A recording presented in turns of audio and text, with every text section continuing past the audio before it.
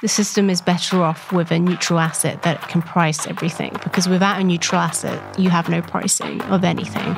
Money must be neutral, and there is no neutral money outside of Bitcoin at the moment. Hello there, how are you all doing? Hope you having a good week. Got my boy Danny here over in the UK. He's flown over. We're getting ready for a crazy couple of weeks here in Bedford. We're recording 18 shows in my hometown, and then we're finishing off with a WBD live event. I cannot wait to see some of you. Anyway, welcome to the What Bitcoin Did podcast, which is brought to you by Gemini, the only place I'm using for buying Bitcoin. I'm your host, Peter McCormack, and today I've got a banger of a show to you. I've got Izabella Kaminska on the show.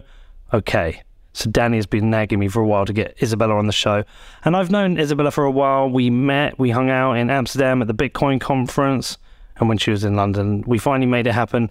Sadly, Danny couldn't be here for it, so we're going to have to do it again sometime. Now, this was originally meant to be a show discussing media, but we ended up discussing much broader things. We got into the role of democracy and why democracy and media are both seemingly failing right now.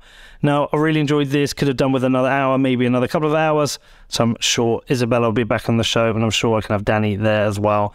Now, if you've got any feedback on this or anything else, please hit me up. My email address is hello@whatbitcoindid.com. If you want to come to our live event, WBD Live, on April the 15th with Jeff Booth, James Lavish, Loris Lepard and Ben Ark, head over to whatbitcoindid.com and click on WBD Live. And if you want to get some bonus content, then please head over to our Patreon, which is patreon.com/whatbitcoindid.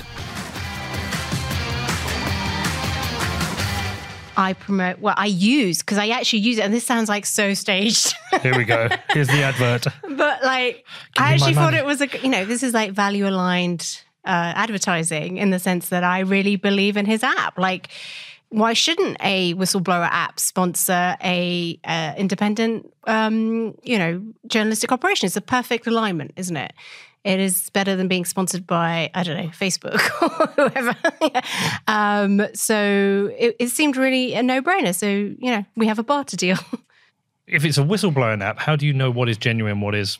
Well, this is his genius thing. So one of the problems journalists have is that you often get, reached out to by, look, I'm very keen to not upset anybody, but sometimes people get a little bit overzealous in terms of what they're saying, and then people have personal vendettas or access to grind. So not all whistleblowers are good whistleblowers, and people, you have to filter it out. So journalists get a lot of people who time wasters, basically, is this the quick way of saying it, and reaching out to them. And we need a way to easily protect the identity of the person who's speaking to you, but without having to go and have a coffee with them, meet face to face.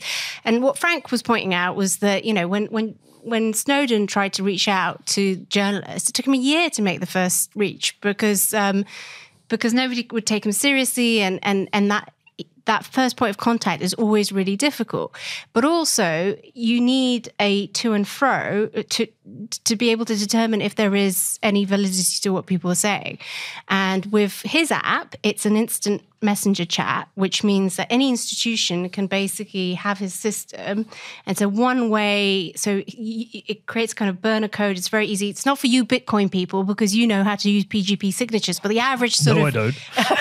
Have you ever tried to use PGP signatures? No, because it's beyond my capacity. Everyone listening will be like, oh gosh, she's an idiot. But it's just, it is really hard. And I think the average person who works in a bank or an institution, it is a point of friction, right? So if you can just take a QR code, take a photo of it, go to an app which allows you to dispatch an anonymous message to the journalist or the institution, and they've got kind of Dropbox where it comes in, but rather than read it and then do a email or how do you connect, you have an instant little message chat, so you can to and fro send images, figure it out whether there's any substance to the claims, and then only afterwards go and have the first sort of meeting. So it just helps you determine the validity of your source. It's also potentially very good for the Catholic Church if you want to do confessions in an anonymous setting, online, in, say, a lockdown. But there are all sorts of use cases. But how do people find it? It definitely sounds like a shill now, but I love Frank, so I don't care. It's higher, HAYA, org.com. So that's the institutional one. That's the one where if you want it for your institution, but there's also higher chat. So if you look at those two, or go on my website, the-blindspot.com, it's all over there. But and it's on my Twitter page. But now we've definitely gone into the ranks of total product placement. So well, sorry. I don't mind. Firstly, I love Frank. I've known Frank for 20 years. And also, I love what you're doing with Blind Spot. I am a subscriber, as you know. That's very kind. And I like what you do. And it is journalism is one of the things I want to talk to you about today, even though this is a Bitcoin show. Because I would say, okay, I started this podcast like 6 years ago as somebody who maybe naively was a massive defender of both democracy and mainstream media. I thought it's very easy to attack the mainstream media and journalists when I thought they did a difficult and tough job. Now, not all journalists are the same. I understand that. But over the 5-6 years I've been doing this, I've regularly come up against journalists who do a very poor job of reporting on what I do, like very poor job. And I'm not asking them to be pro-Bitcoin. I'm asking them to be fair Bitcoin. And too often getting just very basic facts wrong. And I've even attempted to reach out to them and say, here, listen, I can help you with this. Let's correct this. The only one who was any good was The Spectator. They actually replied and said, okay, fair enough. You can even write a reply, which I did, and they published it. But often they're almost arrogantly dismissing us. And then also I found democracy a very hard thing to defend especially since COVID and over the last couple of years, especially what's happened with Matt Hancock. So I'm like in this position now where I don't... I'm you don't know who you are.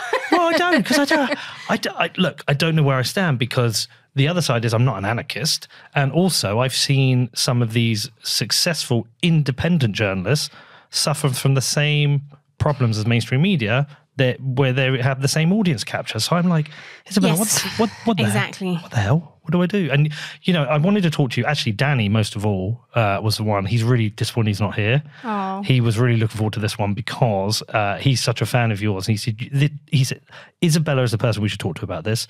One, she's British, so her accent is more credible. Secondly, she has a credible background. Thirdly, I know you, so I get on with you. But he said, you're the one I should talk to about this. So people who don't know you, some people might not have been in Amsterdam, just give your career background. Let's talk about the blind spot, and then let's dig into all this bollocks. So I am a journalist. I mean, how far back do you want to go? I did, I did ancient history at college, just to really make it historical. And I didn't really know what I wanted to do in life. And I thought, you know what? I've always been fascinated with, geopolitics. What are the factors that influence society? And I thought, well, as a historian, I should be in a role that catalogues tomorrow's history. So I ended up doing a journalism course, and throughout my career, I've been at CNBC, I've been at Reuters, I've been at a funny English language newspaper in Warsaw, Poland. I've worked in Azerbaijan. I've been on freelancing ops to Kabul. And then around actually 2008, I went from CNBC to the FT, where I stayed for 13 years on Alphaville. And I was the editor of Alphaville by the time I left.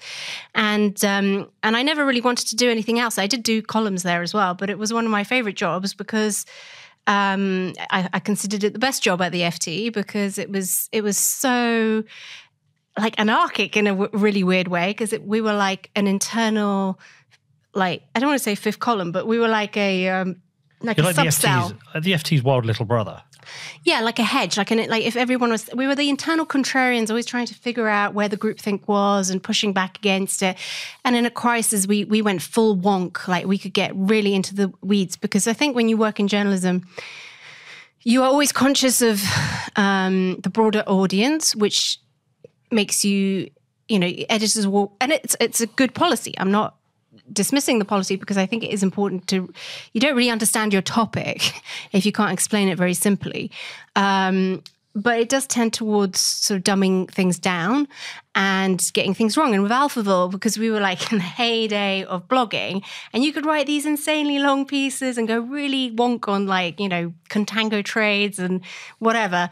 And no one was doing that at the time. And there was a very niche but important and very influential audience.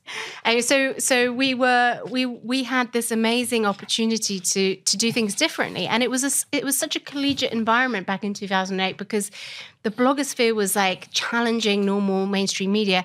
And when we started, like no one in core media really even knew what Twitter was.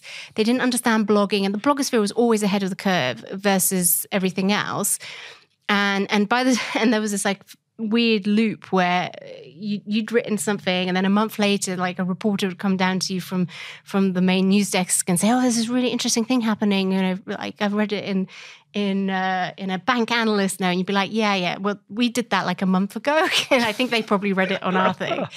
And so it was really cool, and so I loved it. I really loved that time, and like you say, I think there are many virtues to the mainstream media, and what was really important, which I miss, is the sense of working in a group where people think in different ways, because I think it's, for a contrarian mindset, if everyone thinks the same way, you end up having your own blind spots. So it's important to, I've always been a contrarian, and I always second guess myself, and I try to not get too married to my positions. So I will defend something if somebody comes along, says X is X, I will try to critically analyze why it isn't, like a scientist. And if however, it withstands my scrutiny, I will have to change my mind. Because if you don't, you're an idiot. Then you become ideological. And I think in 2020, it's interesting you referenced that, everyone went a bit mad.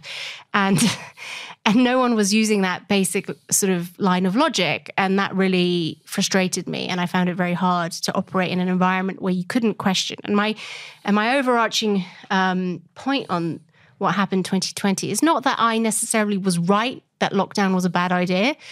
I just wanted there to be a debate without like resorting to people who are saying maybe this is the wrong policy, without resorting to saying you're a granny killer or you are some sort of immoral agent. Like, why shouldn't you in a democracy question whether the government policy is the correct one? That to me was, I couldn't handle it, because as a journalist, I'd always questioned everything. So to demonize questioning was for me very hard. Well, I've noticed that recently also with Russell Brand. They're starting to demonize him now just for asking questions. Yeah. Someone who was a darling of the left who now is no longer a darling of the left because some of his thoughts appear to be contrary to what the left believe on certain issues, not everything. And I was trying to figure this out with Danny. I was trying to explain it in certain ways because COVID for me was a whole experience of realizing I just trusted people too much. I just believed what I was told. Me too. I believed, okay, yeah, there's a virus coming in and lots of people are dying. Yes, a lockdown's great. And then you had to realize, oh, shit, that was wrong. Oh, there's a vaccine here. Yeah, I should take that. Oh, maybe I shouldn't have taken that. And I think they were almost like the final straws. You know, do you remember that game? What was that game with the donkey where you put the bits of plastic on it? And the bucking bronco thing, a buckaroo. You never played Buckaroo. You never played Buckaroo? No. So it was like a donkey and you had to put like different bits of like satchels and things on it. And when the weight got too much, you didn't know, and it would buck. I think, because we're the same year, aren't we? You're 78? Yes, the best year. What month? July. Oh, you're a bit older than me. I'm October. Just a little bit. Older school year. I'm sorry, that is the best generation. Like we basically were brainwashed in the 80s, which was the best time to be brainwashed by TV. Well, we were brainwashed when you had no outlet to find out you were being brainwashed. So we just accepted it. Yeah. Whereas, kids now, they find out they're being brainwashed and they challenge it and they become TikTok journalists at 15. We also had spooky dokies, no mobile phones, cassettes. I was explaining cassettes to my daughter the other day. I was like, So back in the 80s. Yeah, we used to have the music. We used to have to put it in this machine. And if we wanted to get to a song, we had to press forward. And then sometimes it would unwind. You had to wind it with a pencil. Fucking hell. Anyway, where was I going with this? Where was I? We're becoming old timers. We're becoming very old. What the hell was I saying before then? Now I've forgotten as well. That's how old we are.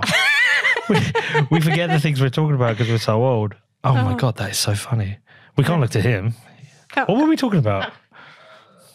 He wasn't listening. Anyway, no, I remember what we're talking about. No, I was too trusting. I grew up trusting things and I've had to, like Buckaroo, too much weight, and it's all belted off me now. I'm like, screw this shit.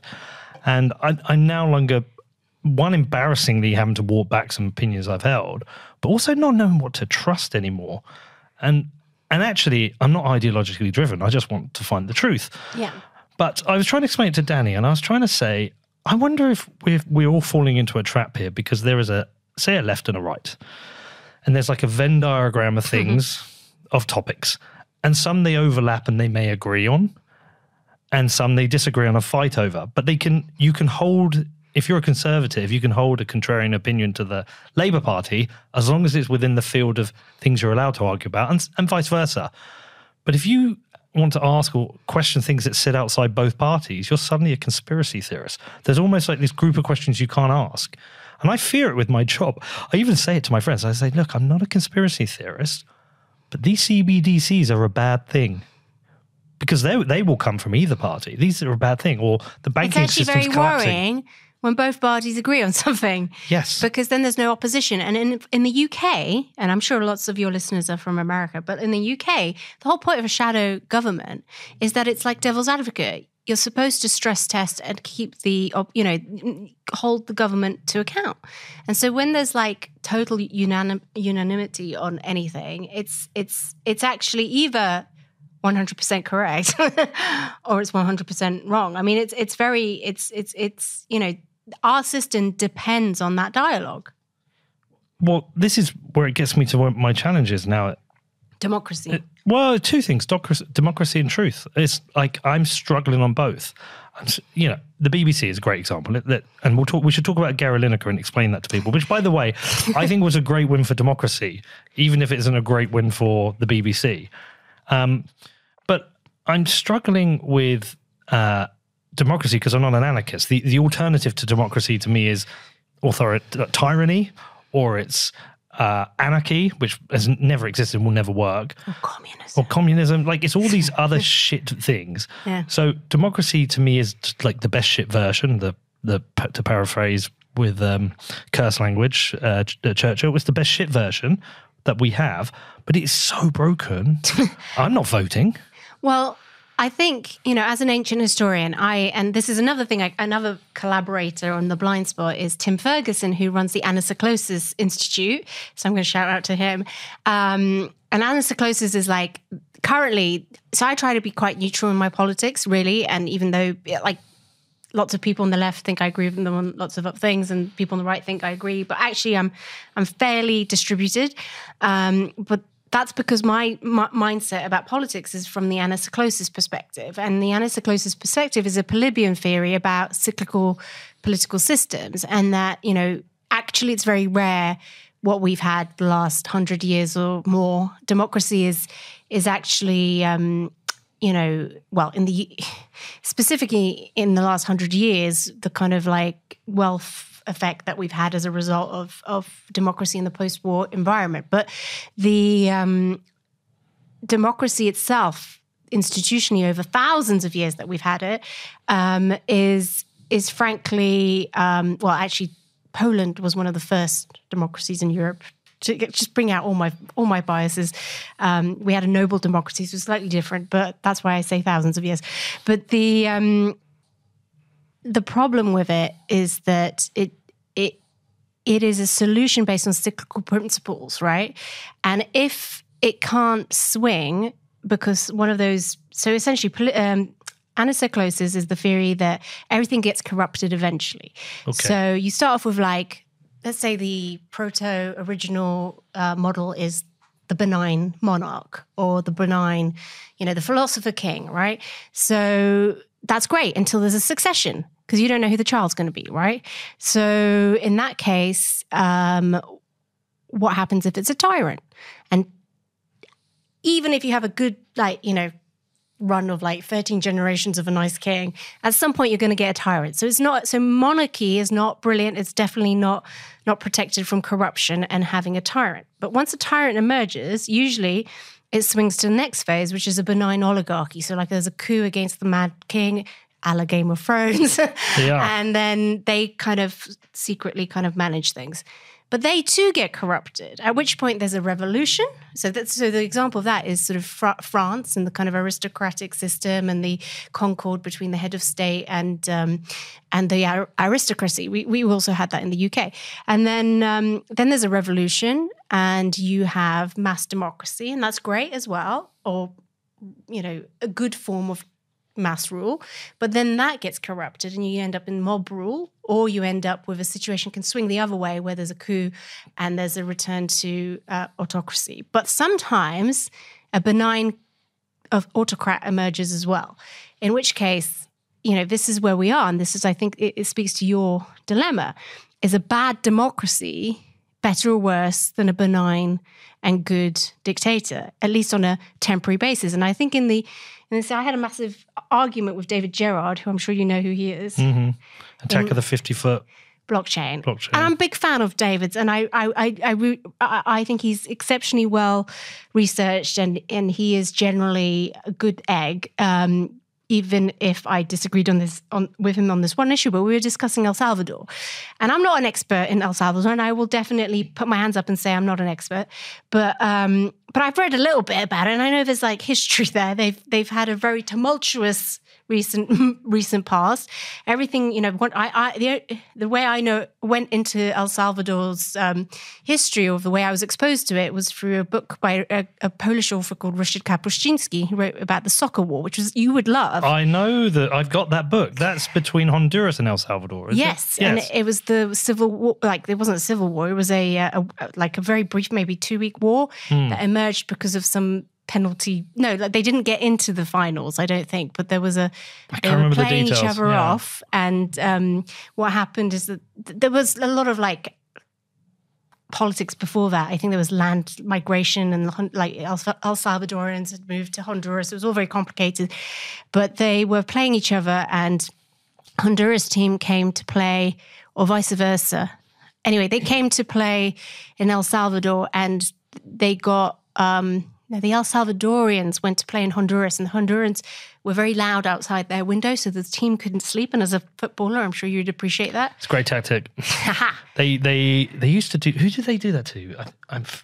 Was it like Man City or somebody? They did it to a hotel. They set the alarms off for a cup final. Like, it's an old tactic. It goes back to the 60s, the soccer war, and of course El Salvador lost. And there was a massive outcry because they thought it was unfair. And some girl committed suicide, and it became very, very emotional. And then Honduras had to play their match, and the El Salvadorians did exactly the same thing to them. And then the Honduras team lost. And on their way back to Honduras, they were like, something's going to go down. It's just going to go down. And then, within days or even a night, I'm sorry if I'm getting my history wrong as a historian, there was an attack, and the El Salvadorians attacked Honduras, and it was like a 7-day or 10-day war. It was really awful and very bloody, and lots of people died. And it was, a precedent to the madness that has ensued in El Salvador ever since, which has always been in the grips of some sort of tyrannical coup, or like a military junta or whatever, being bankrolled by one Western state or the other, right?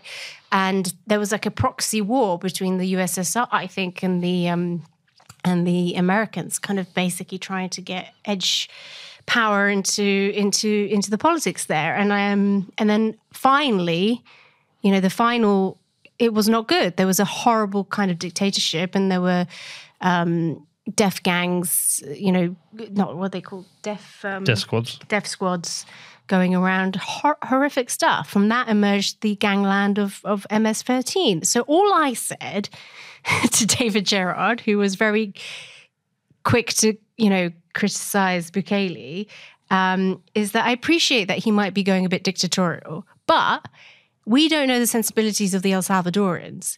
And frankly, in some cases, if you're surrounded by chaos, I can see a situation where a little bit of certainty under a benign leader that you think is on your side makes a hell of a lot more sense than standing up for democracy, which is never going to get rid of the MS-13 problem or whatever, right? And I just think we need to be a bit more open-minded.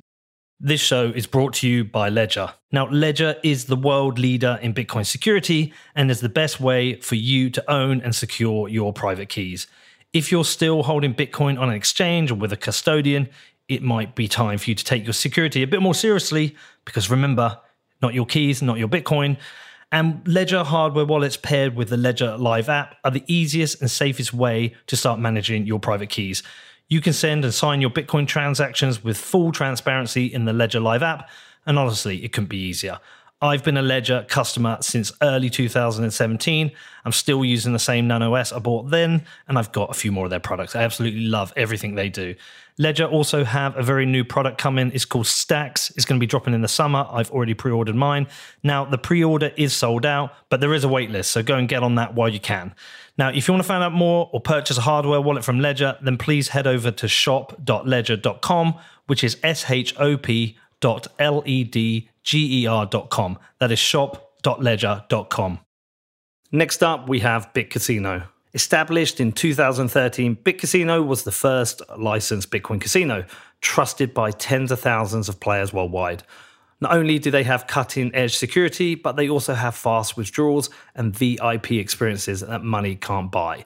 With over 2,800 games and tournaments to compete against each other, BitCasino is the best online casino for Bitcoiners, and with 24/7 live chat support, you can get all the help you require. To find out more about BitCasino, the first Bitcoin casino to win an EGR award, head over to bitcasino.io, which is bitcasino.io. And please remember to gamble responsibly. Next up today, we have Iris Energy. Now, as you've probably noticed, we have been increasingly covering Bitcoin mining on the show. And as the team at Iris Energy share mine and Danny's values, they're such a great fit for what Bitcoin did and for you, our listeners. Now, Iris Energy is the largest NASDAQ-listed Bitcoin miner who has used 100% renewable energies since inception. Iris Energy targets markets with low-cost excess renewable energy, and they build and operate their own proprietary data centers. And the team is led by a seasoned management team with a track record of success across infrastructure, renewables, and digital assets. In fact, Iris Energy's NASDAQ IPO was the only Bitcoin mining IPO to be led by top-tier investment banks, including JP Morgan and Citi. Now, Iris Energy know that Bitcoin mining can be done sustainably, supporting the Bitcoin ecosystem as well as the energy transition. Iris Energy is the leading 100% renewable energy miner. And if you want to find out more about them, then please head over to irisenergy.co, which is IRISENERGY.co, or look up their ticker, IREN, on NASDAQ. Also today we have Ledden. From savings accounts to personal loans and even mortgages, Ledden's financial services enable Bitcoiners to experience the benefits of their holdings today without selling their Bitcoin. With everything that happened last year in the lending market, Ledden demonstrated that their robust risk management strategy was the right approach, as they don't actively trade or invest in DeFi yield generation. Ledden only supports Bitcoin and USDC, two of the highest quality and most liquid assets in the industry. They are also dedicated to transparency and are the first digital asset lending company to complete a proof of reserves attestation, which they re-verify every 6 months. With multilingual support on standby 24/7, Ledden is there to support all your needs. To find out more, please head over to ledden.io, which is LEDN.io. Has David been to El Salvador? I don't know. Okay. Have you? Yes. Well, you can tell me more. 5 times. I've interviewed the president twice. Oh, yes. You did. Well, Yeah. so you can tell me more than anybody. So it reminds, it's a funny coincidence. It reminds me, like last night, I ended up watching. Have you seen the film Gone Baby Gone? No. Gone Baby Gone. To explain this, I'm going to have to give you ruin the plot for you. But essentially, a young girl gets kidnapped and goes missing. She's about 4 or 5 years old. The film was meant to be released about the time Madeleine McCann went missing, so it got delayed for a while, actually. But eventually got released, and it was a huge conspiracy, and she ended up being kidnapped by a policeman, Morgan Freeman, who I think his own daughter had died, and they were really well-to-do, raised her well. The mum, who she was kidnapped from, was her brother who knew the mum was a crack addict and just a piece of shit mum, and he helped her get kidnapped by the police because he knew this girl would get a proper upbringing. They end up finding her and like cracking it and realizing it was the policeman who kidnapped her, and so then the policeman who'd figured it all out went with his wife to visit Morgan Freeman. They see the little girl there, and they're like, and his wife says, leave her here. Do not return her to her mother. She's going to have a good upbringing. She's going to have a good life. Yeah. And he's like, but I have to because it wasn't his right to steal her.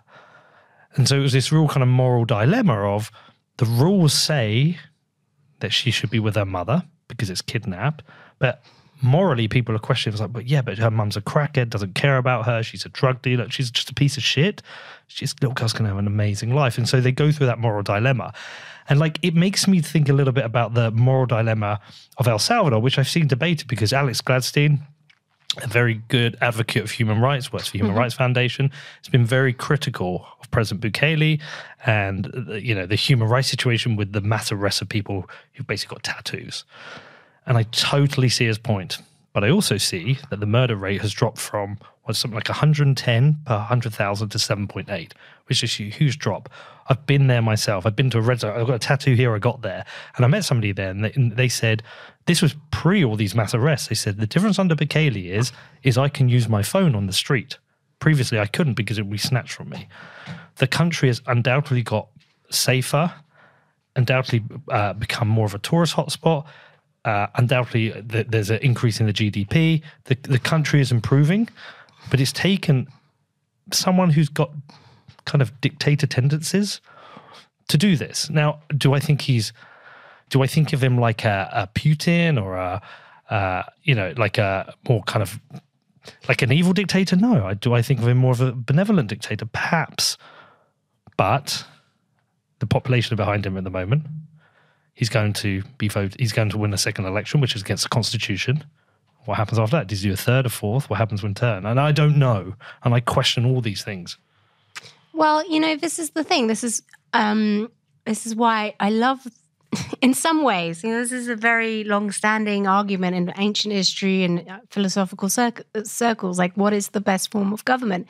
And I don't, we've just assumed democracy is the right answer. And I think by and large, democracy is the right answer. But democracy, the reason democracy works is because it synthesizes all three of those government models. There is a bit of monarchy because we have a prime minister or a president or a head of state.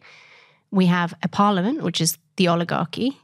And then we have the voting part of it, which is the democracy, right? So in an ideal system, those three complement each other, and it's all like checks and balances on power, and it rotates. And actually, what we've done is we've simultaneously. The usual process is that this, according to Polybius, this cycle continuously evolves, and that when it goes from one point, from the kind of monarchy to the oligarchy to the democracy stroke mob rule, it's always very destabilizing for economies or for civilizations. But in democracy, we essentially synthesize that transition because we do controlled rotation of that system. And because it's controlled, you should allow for the bad stuff to get sort of shaken out, but without the destabilizing effects. That's why when it becomes very, when you can't have transition of power very smoothly, and it's interesting that we are talking on the day that Trump is about to be arrested, allegedly. Yes. I'm sorry if it dates the program, but if you can't have that transfer of power in a smooth way, then you end up with a destabilization. And democracy itself is probably beyond like saving. And I think what I've noticed these days is that in our democratic systems, you're either in power or you're in prison. And that is usually the sort of characteristic of, say, the developing world or, Latin America. The idea is like, you're in power, and you then put your enemy, the former president then goes to prison because you're so polarized, you hate each other so much, you can't there is no peaceful transition. But to the real question is, how do we get back to a system which allows for that peaceful resolution and for democracy to flow again? And I think the reason, and this is my last point because I'm talking a lot. No, you're meant to talk a lot. This is how it's not just people prefer interviews than discussions because they don't want me to talk as much. No. I want to know more about your Bukele experience. It sounds fascinating. But the point is when you can't transfer power easily, you end up with. Now I've lost my train of thought. It's the transfer of power. I was going to make a really impressive point and I've forgotten. I hate it when that happens. Something probably to do with anisocosis. Yeah, you were saying if there isn't a smooth transfer of power, Yes. So if that's it. So why is there no longer a smooth transfer of power? Because the process has, in my opinion, been corrupted, because we don't have a fair, I don't mean this in the Trump sense, but I mean it in the sense of lobby groups, in terms of like who really has influence over the politicians, like who really has influence. Like the one thing about Trump that I had to agree with is when he stood up there and said, well, you know, I know they're corrupt because I paid them. And I was like, well, I can't argue with that. Yeah. That's a point that is essential. And I think this is very true. And I think that is fundamentally the issue, is that when politicians come in to office just so that they can later make their money out of what they've done in office, that is not a good model. Well, that's the entire US model, exactly, which the UK model feels like it's slipping into. I think Matt Hancock really exposed that by saying, I'm going to go on, I'm a celebrity, and then I'm going to release a book, which by how naive was he to have, I can't remember, you'll know her name is a ghostwriter. Izabella Oakeshott. That's it. I'm not a huge fan of hers, but to have her as a ghostwriter and give her all your text messages was unbelievably naive. The madness of that is, what was he thinking? Well, I have no idea, but I mean, the key point is he went to monetize his position as a... Yeah, but he could have got any ghostwriter. Why do you, like, she was a known lockdown critic who is married to Richard Tice, the head of the Reform Party, his, like, competition. Like, what was he thinking? I know, she must have said, I've got all his fucking text messages. Well, either that or he was doing a Columbo. I don't know. I don't think he's particularly intelligent, Matt Hancock. Personally, I've never been. He went to particularly... Oxford, didn't he? Yeah, but there's university intelligence. There's graded. I don't have grade intelligence, but there is also common sense intelligence. I just don't think he particularly is. I think during the whole COVID, I mean, do you remember that video of him stood next to that lady looking all weird from the hospital? But like I would think you would argue he was halfway through his political tenure and decided to monetize it. The incentives were so strong for him to make money, he went and did it. After a very unsuccessful tenure during lockdown, where he was highly criticized, and that's the point, is that it's too easy to monetize it. By the way, which I think there's a solution for. I think we should pay politicians much more money. Yep. I think they're vastly underpaid for the role they do. People complain about politicians. I think we should pay them a fortune so they don't go and monetize it elsewhere. No, and I so agree. people want to do the job. And also, who wants to even be a politician these days? I mean, like, there is no upside to being a politician. And your personal life is on, full, display to everybody. You can't, the idea of it is just appalling to me. Like, I really don't know why you'd want to do it. It's actually a sacrifice nowadays to be a politician, and therefore, so there's an adverse selection because the wrong people become politicians. Well, it's narcissists. It's a breeding ground for narcissism. Yeah. And psychos. Yeah, because there are, and to be fair, there are a few good politicians who I think do it for the right reasons, but they're very rare. So how does this? So where are we within this cycle then? I mean, do you want the pessimistic view or the optimistic view? I'd like both, actually. So I think you can definitely read it as collapse of democracy because of corruption, in my opinion, and that democracy needs to be rescued. And I am very pro-democracy in the right format, and I want to rescue democracy. And that's why we've come up with this idea of what I call Vitruvian capitalism. And the idea really is that you can't have a healthy democracy unless you have a thriving middle class, because the middle class determines, when the middle class is doing well, they get on with like adding value to society and being non-disruptive and generally towing the line, and everyone's happy, and income is distributed in a really, because like this idea of communism where everyone is like equal, that's just not ever going to work. And as a Pole, I am very much against communism.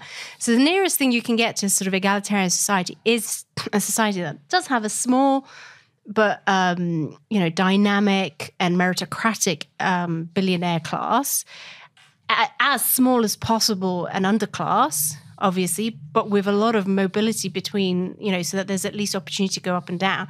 But the middle class is like the bulk of, the whole system. And unfortunately, at the moment, we're hollowing out the middle class. So every single thing that's happening in terms of economic policy, politics, whatever, it's always the middle classes that are suffering. And that is what instability is made of. And one of the reasons for that, I think, is the tax system doesn't incentivize productive investment. And there's a bit more than that. It's not just the tax system; it's the red tape as well. Yes, 100%. As a business owner, I own multiple businesses now. I mean, I'm just buying a bar at the moment, which I'll own in 10 days. The amount of things. Cool. You would say so, but. Completely agree. But like all the different licenses and things I have to do to run this bar, I was like, Jesus, this is a bar that has like 200 people go to it. Well, this is what happened in like communism. Like everything was a bureaucracy, because every layer of bureaucracy is an opportunity for a take. Yeah. And so we've just like, sorry to interrupt. I think it was I made a film on inflation, and I think it was Dominic Frisby said to me that to destroy a society, I think he said that Lenin said to destroy a society, you have to hollow out the middle class. That sounds plausible. Yeah, I think it was that. It was either Lenin or Stalin. I can't remember. But it sounds like the sort of thing they'd say. but I'm with you. You are seeing this, but the tax system is awful, but it is the red tape. But we have gone to that point now where I know plenty of families. It's both parents are working, both have what you would consider good jobs, and both are finding it quite hard, or seeing them push to the limits. And I used to grow up thinking when they talked about the middle class, why is everyone focused on the middle class? Shouldn't we be focused on the working class? I didn't realize the importance of a middle class to a well-functioning society. Yeah, I think that's exactly right. And we've forgotten about the working classes entirely, in my opinion, as well. So there's collateral damage across the spectrum. And so we've got this sort of like Versailles situation where there's a small global elite who are imposing all sorts of, the system, for me, it's USSR 2.0. So that's my worst case scenario, is that we're on the verge of USSR 2.0, which stems from the same problems in the sense there's too much centralization, there's too much bureaucracy, there's too many people on the take, everything's a bezel, everyone is working in a de facto nationalized company, because half of the, a lot of your listeners are not going to like this, but I think there's a hell of a lot of tech startups that are just bullshit, who if they are successful and get loans from Silicon Valley Bank or whatever, is, how many of them, especially in the UK, are doing it because they get government contracts. I mean, the PPE scandal is a great example of this, The government isn't really nationalizing stuff or owning things, but they give out these contracts, which basically can make or break little companies. So if you get a government contract, you're quids in. But if you don't get a government contract, you can't compete with those people who have, right? Mm-hmm. So, and then you've got this, the bank obviously gives the money to the startup with the government contract, but how do you get that contract? Through your connections. So it's all kind of like nefarious. And how does the banks now get their money? Well, exactly. And by the way, who's the bank owned by now? HSBC. And ultimately that's now a Chinese bank. And if they backstop all bank money, banks can take as much risk as they like, lend in as much out as they want. None of it makes any fucking Which is sense. exactly, and essentially, so this is the column I'm actually writing this minute is this has just made something that is explicit, which is that the banking system has been nationalized and since 2008, mm-hmm. and we've just been pretending it isn't. And because it's nationalized, like with any socialist system, like in USSR, the state is not capable of making productive investments because it always ends up like profiteering on it, allocating wealth to people who are in the little, ruling elite. And so that ends up misallocating capital and taking it away from productive investments that can actually make a difference to this world and things that everyday middle class people really want, mm-hmm. and allocating them to whatever the elites want. In this case, it's all ESG stuff, right? Which ultimately are value destructive for everybody because they're a mechanism by which, it's for the sake of the planet, but some of these things are completely ridiculous and have nothing to do with the planet. So, well, look, I completely agree. in the latest budget, there was nothing in there for me at all. And that's not me as a selfish person saying, what's in it for me? There was just nothing in there for me. As a business owner, corporation tax is going up soon. So that means I'm going to have less money to invest. I've got increasing red tape, increasing licenses. My ability to do business is getting harder. The minimum wage is going up, which, by the way, it's not that I oppose to paying higher wages, but it's another cost.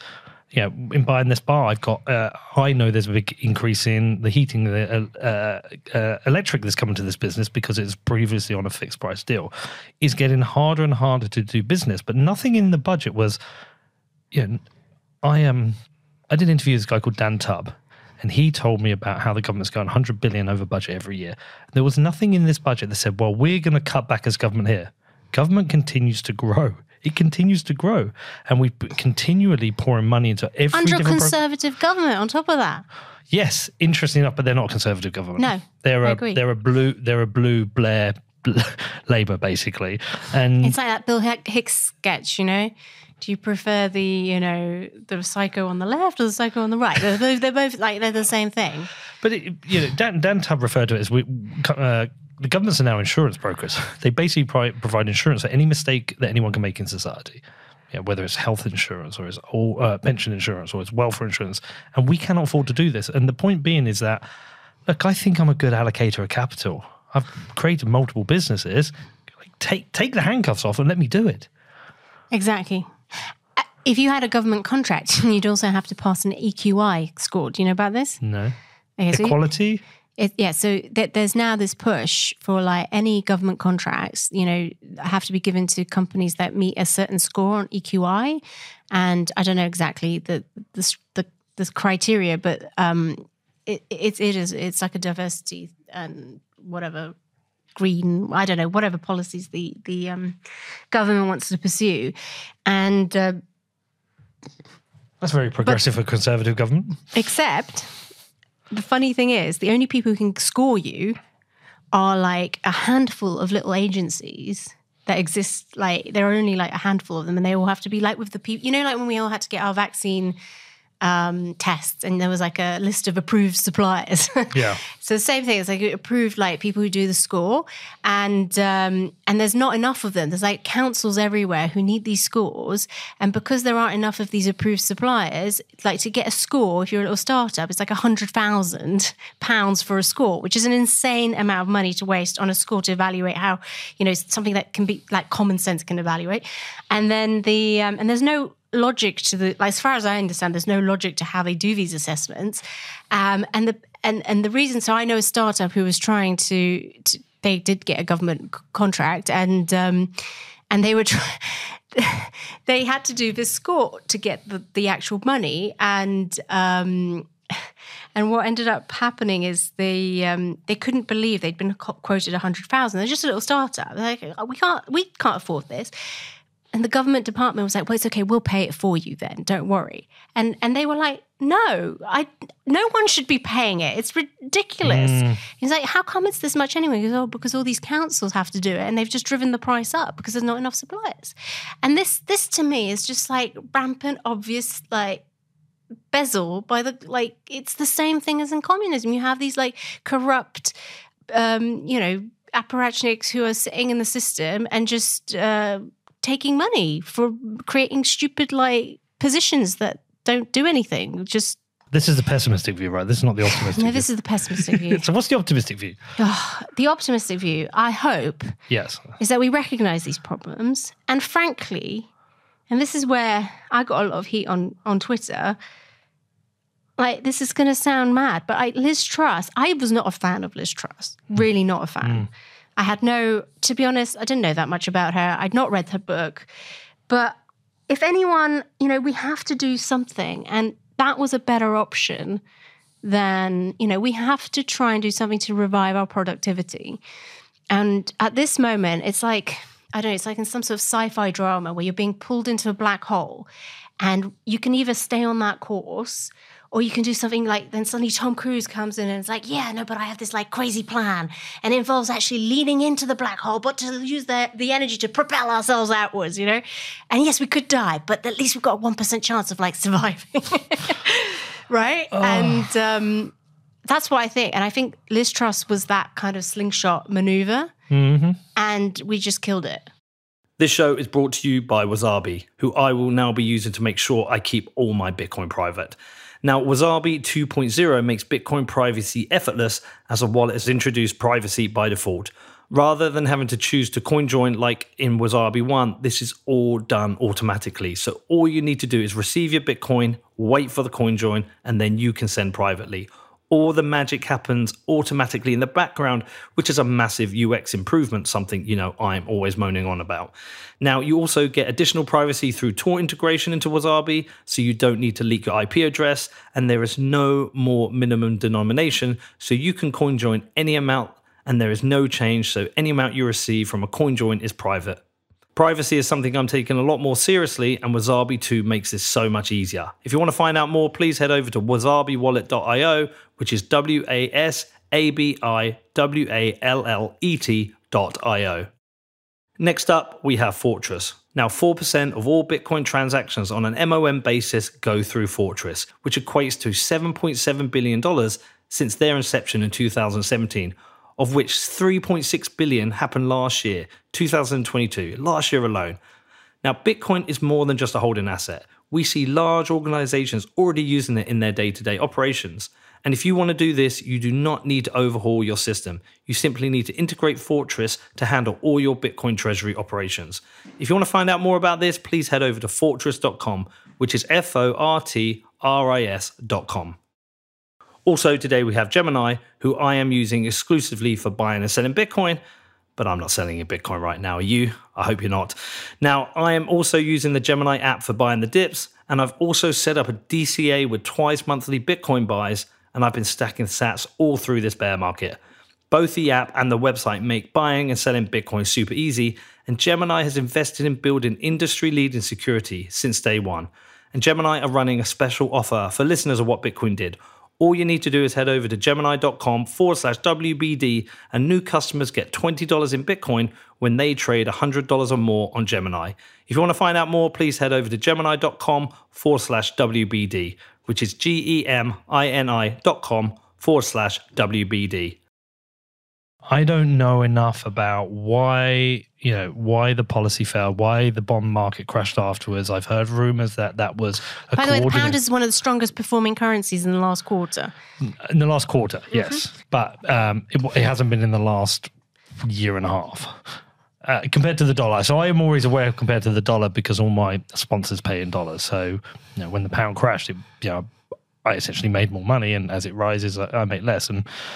But there were suspicions that there was a coordinated crashing of the gilt market because people didn't like her policies. But when they were announced, they were very traditional conservative policies. Lower tax, stimulate growth. I think it was a media. We're going back to media. One of the problems is media people, and this is where I, criticize myself. I do it. I'm guilty because we're all guilty of it. And I think you have to acknowledge your own role in it to be able to fix the problem. And it's a psychological problem, which means that we all want to be first to a big take. And it's like any mind hack. Like you see something and you're like, yeah, the headline proves my point. Therefore, and then you don't reach the bottom and you share it, and you haven't actually done the research, but it's confirmation bias like on steroids, right? And so I don't think people do it on purpose. I just think it's a psychological disposition of everyone. And in the trust situation, everyone was like immediately, oh, well, OBR says it's bad, therefore it must be bad. But actually, if you read Truss's interview post that event, nobody told her about the LDIs. Okay, fine, maybe that was a problem, and there should be better communication. But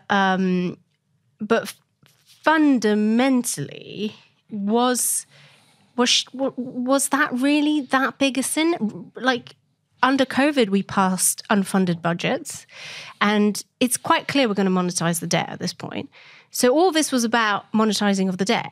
This is going to happen. Anyone who can read the markets can see we are going to monetize the debt. In fact, Silicon Valley Bank, the whole debacle this week and last week shows you we are going to monetize the debt. Like it's just the Fed is taking loans at par, which means They're trying to pretend that they haven't, it's an impossible situation. Just by raising rates, they are killing the value of their own bonds and then pretending they're not. Don't you sometimes think perhaps having this centralized interference is the problem? I think in this case, demonstrably, yes. And so what happened with Truss is that she just made something implicit, potentially explicit, which is that we're going to monetize the debt. But if you monetize the debt, it's like during a war, like in emergency scenarios, it's okay, providing you invest it properly and actually get your productivity up. And if you can create growth, it's that slingshot maneuver. But the kind of usual voices on Twitter were like, oh no, because like how dare she, like tax cuts, blah blah blah for the rich and not for. But when you actually deconstruct what she was doing, the tax cuts were for PAYE. How many rich people do you know pay themselves through PAYE? Like the billionaires, do you think they pay through like PAYE? But they will pay themselves £1 usually. Exactly. Yeah, so it wasn't for the billionaires. The PAYE tax cut. Tax cut was actually for the very people who talked themselves into the idea that she was doing them a bad service, because it was the lawyers, the kind of not the self-employed, the professional classes that take a salary, the people who work at Deloitte, at McKinsey, people who draw salaries, who live in the commuter belt of London, are the people who would have benefited from that tax cut. And they're the ones with the biggest mortgages, which would have hurt them, like interest rates will hurt them the most. And so this was basically throwing them a bone, which they then threw back at her. And so I think that was a really big blunder for us in the UK. And now we have, I don't know. I suspect in the long run, we will realize that everyone's going to do what Truss did. It was proposing anyway. Well, somehow we have to stop spending more than we earn as a country, which is, the growing deficit, I think, is a concern. But one of my bigger concerns, Izabella, is trying to commute. I see all of this, right? Mm-hmm. I just do this day to day. The people I talk to on my podcast, or the people I talk to on Twitter, are all talking about this. I try and reach out to the circles of friends and explain to them. I put out I don't know if you saw the letter about the coordination between the ECB, the Fed, the Bank of England, the BOJ, like how they were all coordinating with these swap lines, which I'm not going to pretend I understand what the hell they are, but they're all coordinating. This letter itself, you could read it and you could, like, even an idiot like me could read that and this doesn't sound good. So I was like, right, I'm going to put this up on Facebook and say, look, just read this. It'll take you about 2 minutes. Just read this. This will give you an understanding that something crazy is going on. Nobody read it. Nobody cares. Nobody cares. And so... Really? Well, your viewers, readers would care about that. My friends on Twitter. So Twitter and Facebook are different people. Twitter so you is like work. Me have two lives. Yes, I have my Twitter world, which is my professional world, and my Facebook, which is baby pictures and dogs and football updates. And most of your friends and family just probably roll their eyes when you say stuff. Is that because that's like for me? So my Twitter people roll their eyes and think I'm some crazy woke liberal. My Facebook friends think I'm Alex Jones. It's my tweet. It's my pinned tweet. I've this is how, I've got two angry faces, and I try and tread that path really carefully to say, listen, I'm seeing this all here. You should know about this. You know those high interest rates? Well, this is why it happened. You know that high inflation? This is why it happens. But they see it and they complain about it, but they don't want to go to the point of understanding why it's happening. I can't get them to that. Yeah, I have the same. I do. I mean, most people have busy lives. They have their day jobs and they just don't have the capacity and bandwidth to pay attention to this stuff. Well, we can go back to journalism though, because I watch the news and interest rates are reported on. I watch Silicon Valley Bank and the banking crisis being reported on the news. But nobody on the mainstream media is talking about the reason Silicon Valley Bank or these banks have got themselves into difficulty is that they were buying yields and the massive rise in interest rates put those yields on. Nobody's talking about the detail and the stupidity that's happening. Like I heard it on the radio yesterday, some lady explaining about the liquidity crisis. She didn't explain why there was. So it's almost like we're holding back from giving people the truth of what's happening in these situations. And it takes us back to I don't know. I mean, you've worked in these journalistic circles. Why? Why don't we get this form of reporting? But mainly, okay, so if you are a reporter and you get asked to go on the BBC and you to talk about finance and you use any technical term, they will never invite you back because you have to like reduce everything to the most, simple explanation you can think of. Like you can't say the word mark to market. It's too complex. And there is a general perception in editorial newsrooms that the vast majority of your readers are not going to get X and Y. You have to put it in very simple terms. And this encourages people to, and usually that would be okay because actually simple, like George Orwell said, simple writing, keep it simple, stupid, actually is really important. But the problem is that, well, let me go back a little bit. If you really understand your topic, really understand it, you can explain it simply. People who don't understand it can't explain it simply, and they can't explain it technically, like in a non-simple way either, because they just don't understand it. However, the simplicity allows them to just not bother learning any of it, right? And so you end up just fudging things because there's never a need to delve to the next layer because nobody ever does complex stuff on TV or in print. So everyone's bluffing is what I'm basically getting to because they've never read, like, a real analyst is going to take 2 or 3 days for them to understand what really went wrong, right? But in this case, I just find it surprising. Like, this was obvious since 2008, 2009, actually 2009, 2010.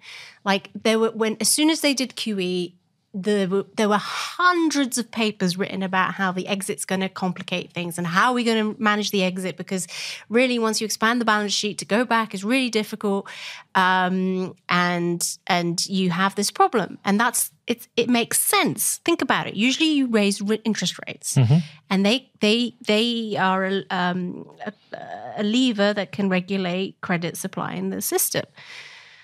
But if you have this huge bond portfolio that's out there because you've expanded the balance sheet, if you raise interest rates, you're also like debasing your bonds, right? That's why you don't go QE because the problem with the monetization isn't on the way whilst interest rates are down. It's when you have to like contract, your liquidity. And frankly, if you didn't have a QE like expanded balance sheet, then you could raise rates whilst inflation is going. And it'd be all right because there wouldn't be thousands of underwater bonds. Yeah, but this goes back to the problem of the political cycle in that the decisions they make have a lag. So you can make a decision in 2008 under it was the Gordon Brown. No, I'm thinking in the US it was essentially a crossover from Bush to Obama, wasn't it? Tim Geithner. Yeah, so essentially the decisions that made then rescued the economy for those people. It's not not the problem. It wasn't their problem. Like what happened next? No, and it pushed the problem onto Trump and now Biden. And now people will want to attack Biden and blame Biden or even blame Trump. But these are successive governments that have made critical errors across the entire spectrum of politics. And so these are institutional issues, not policy issues that you can tie to one specific political ideology. Yeah, exactly. And I think you make a good point about long-termism because you can't, like, if you're not accountable for your decisions in 10, 15 years' time and they've ruined the economy, like, what's that about? Like, oh, it wasn't me. It is a funny situation if people can, that's the downside of democracy and continuous sort of rotation of your leaders. So there is if it was a lifelong, like the Queen, like, God bless her soul, was a real rock of stability for the UK. And I do think people underappreciate the role she played in global stability. And I do wonder if people have overlooked how destabilizing her death will be because she was the ultimate neutrality, political force in the world. And an almost, unimpeachable... how long was she head of state? 80 years? Yeah, almost unimpeachable. Yes. I say almost because I think she should have thrown her son under the bus. Chat for another day. But who else could have 80 years without real scandal? Yeah. But in my circles, it's not going to be very popular to defend the Queen. To defend a monarchy of any kind, an elitist monarchy. And I think the Queen was a fantastic monarch, but I'm not a fan of the monarchy. I think in the UK system, the fact that the UK obviously has a very underpowered monarch because ultimately Parliament passes all the laws, but she has that capacity to influence soft power is what they call it, right?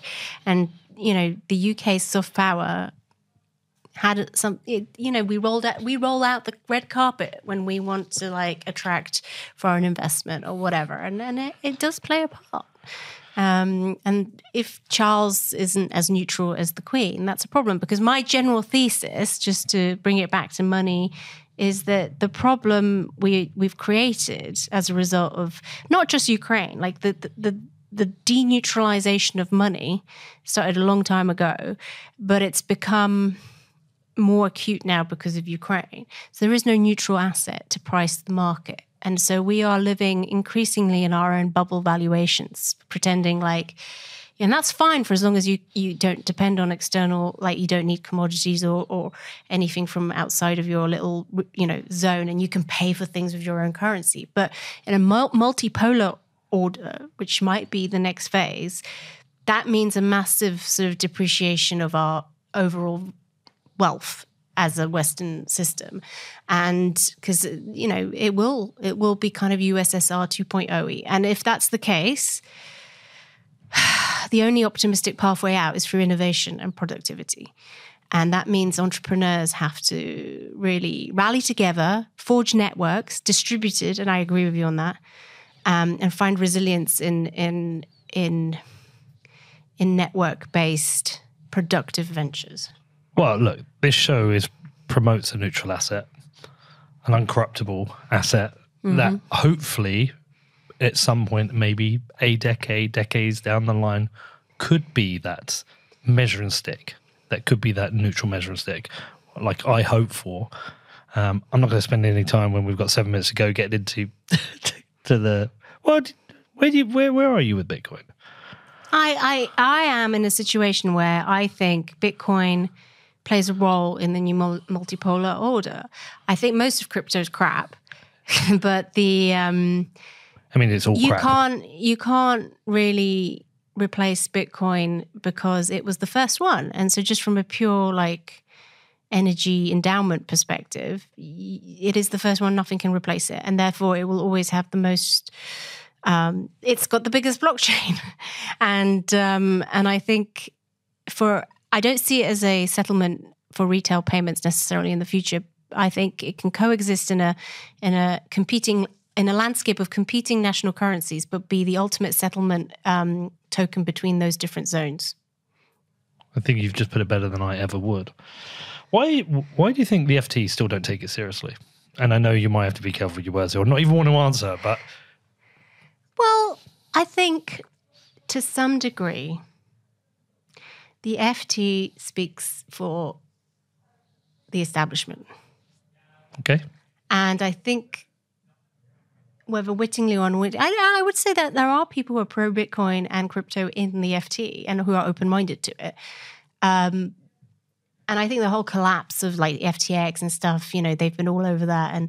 And funnily enough, it's become a huge story for them, even though for years people were rolling their eyes about me and Jemima being really obsessed with crypto. They're like, oh God, it's just not a story. It's not as important as traditional finance.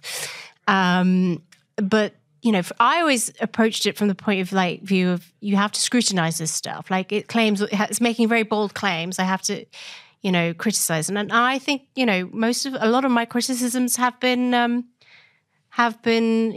were fair and hopefully led to corrective action. And so, but that was my perspective. But I do think, the lockdown changed my view on everything, as you know. And that's when I realized that it makes sense. The system is better off with a neutral asset that can price everything, because without a neutral asset, you have no pricing of anything. Everything is just, there is no, money must be neutral.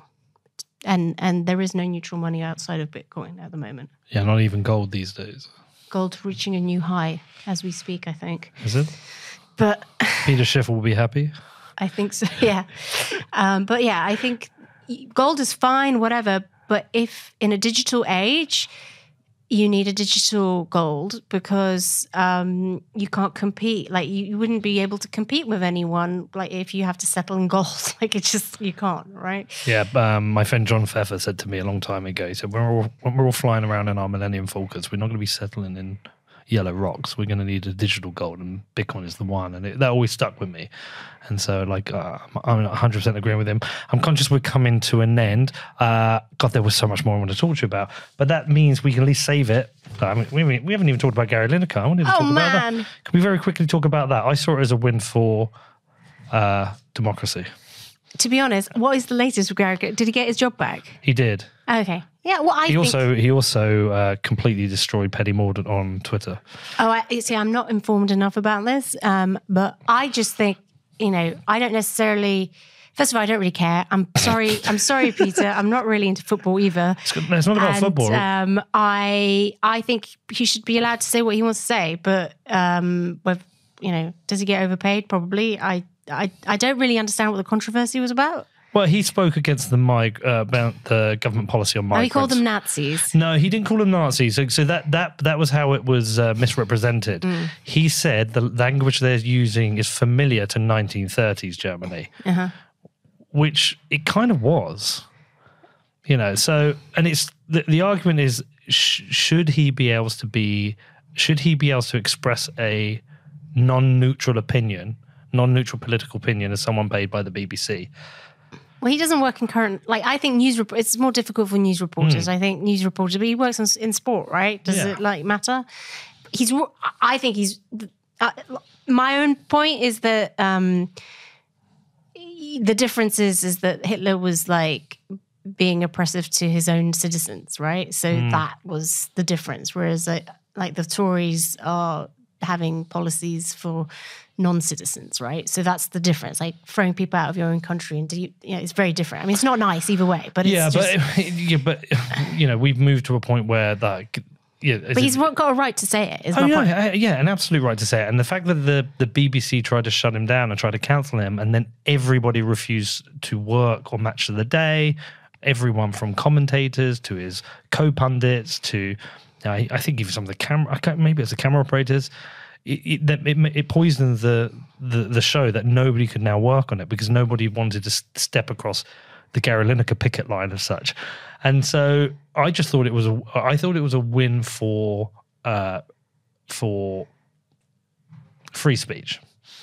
Yeah, which we don't have enough of in this country. I think free speech, yeah. But then, I was just thinking today, would I draw the line on free speech if it's going to cause a banking panic or something like that? I don't know. I tend to agree with you. I'm a free speech maximizer, which means I want to push free speech as much as it goes. But I do think there are a few limitations that are there. I'm not American free speech. But there's limitations in the US, incitement to violence and so that's where I agree with. You can't shout fire in a exactly. A cinema. So and with Gary Lineker, we're out of time. Oh my God, that went so quick. I knew this would. Okay. Right, listen. You should finish by shilling the blind spot because I think it's wonderful. Tell everyone about the blind spot and how they sign up and where they should send their money. The-blindspot.com, annoying dash because the actual blind spot is owned by a company that makes blinds. Which one day maybe I will own, but not yet. Maybe I can be able to make them an offer they can't refuse. Check me out if you like my stuff. I've got, what else can I say? I write about finance, but I also write about media because I think you can't get finance right if you aren't if you don't approach things from two perspectives and at least try to push back against some of the propaganda. It doesn't necessarily mean I agree with certain ideological positions when I'm trying to explain what's going on with the propaganda. But I just think if you're going to try to make money in the current environment, you can't afford to be swept up in the propaganda. Well, listen, I love it. I love your work. And I wish Danny had booked us 3 hours, not an hour and a half, and we were both a few minutes late as well. But we'll just have to do this again with Danny. Well, sounds great. He's over soon. We'll come back and hopefully, figure out what's going on with the world of banks. But maybe by the time we come back, we will be living in a new paradigm of financial. We might have to show multipolarity. We have to show our IDs to get anywhere. And are you coming to the conference in Miami? When is it? May. Not at the moment, but maybe. I don't know.